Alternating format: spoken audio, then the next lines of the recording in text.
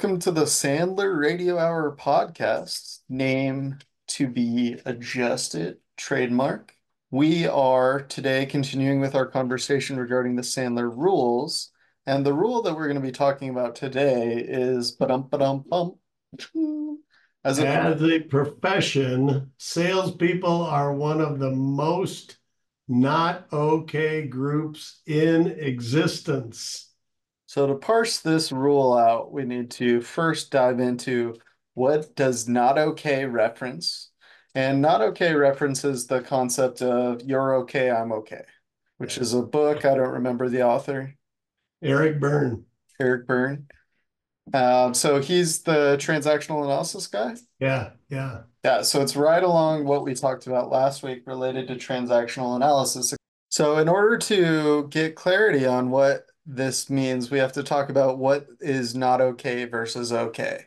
And essentially, everyone is wandering around this life trying to find people that are more not okay than they are. If you think about it on a scale of okay to not okay, okay is only further to the right than not okay in any circumstance. So if you're doing poorly and you find someone else, someone who's doing worse, you feel more okay than they are.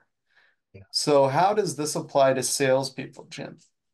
I think it applies a couple of ways. I think um, one of the things we train our clients is to recognize that most everybody you meet is uh, they have a low to empty fuel tank when it comes to emotional encouragement.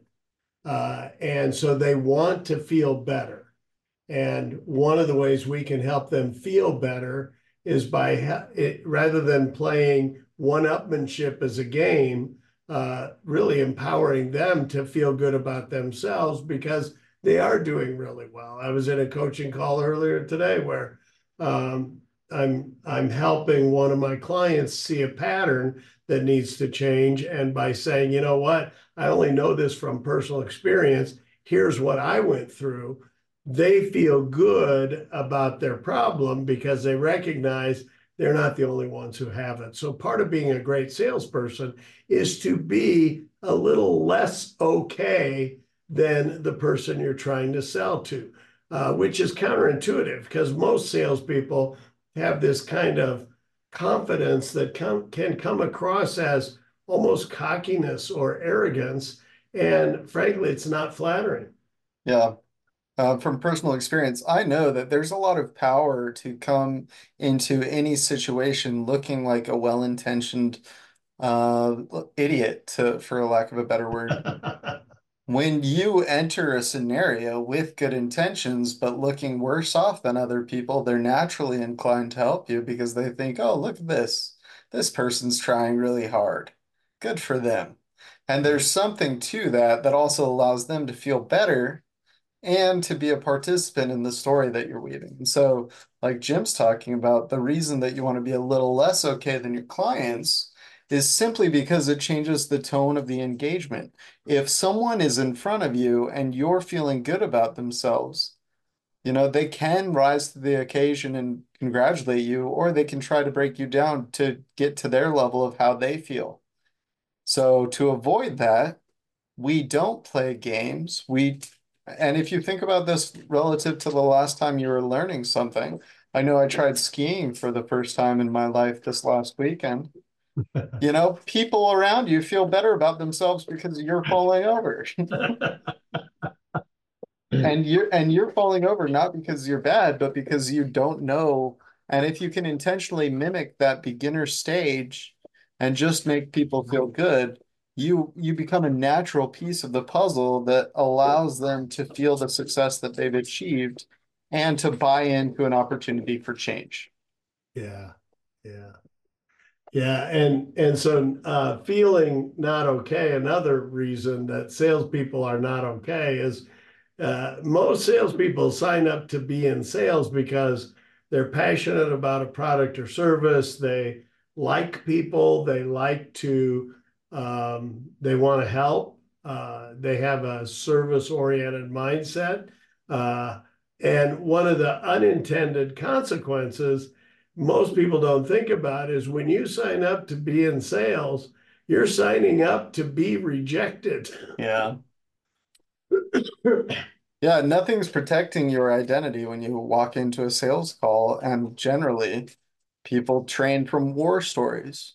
The Yeah. worst thing you're going to experience is this. So if you think about the I'm okay, you're not okay spectrum, it's really broken into four quadrants.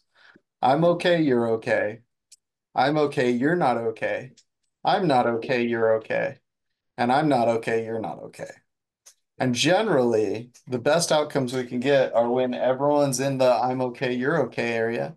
And the reason that we start from a I'm not okay perspective compared to the people that we're engaging with is because it naturally gets them into that you're okay stage. And then we can pivot ourselves into the I'm okay stage.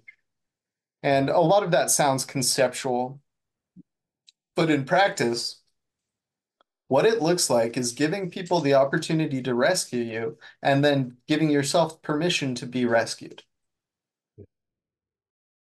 Yeah, and being humble enough to recognize that you've all been on sales calls where it feels like your prospect is putting you down. Uh, it might be by their tone, by their criticism. What do you got for me? Why should I buy from you? They're using tonality that is challenging, and if you take it personally, it can be demeaning.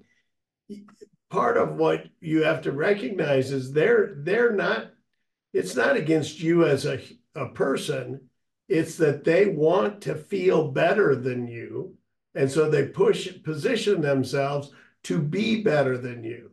So being okay with being not okay is an important part. I mean, it's humility is an important ingredient for most people in sales.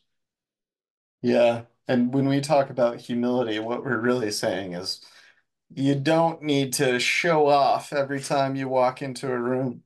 There's been a couple times in my life that I've realized the worst thing you can do in any social situation is try and imagine the best thing about yourself compared to others. You're just in any given scenario, the person who's losing out is the one who's talking the most. Because every time you talk, you're not listening. And when it comes to sales, we think about that line. We don't want you to be interesting. We want you to be interested. Yeah. And when I say sales, that's a transcendent term. If you don't believe that everything that you do in your life is sales related, you might be a little bit delusional because everything you want to get accomplished requires gaining buy-in with people. And so oftentimes we'll talk to people in different industries and say, well, that just won't work for us. We're not that. And there's a process to selling. We may not know your industry, but we know what sales works. And when it comes to buy-in with family, it's the same process.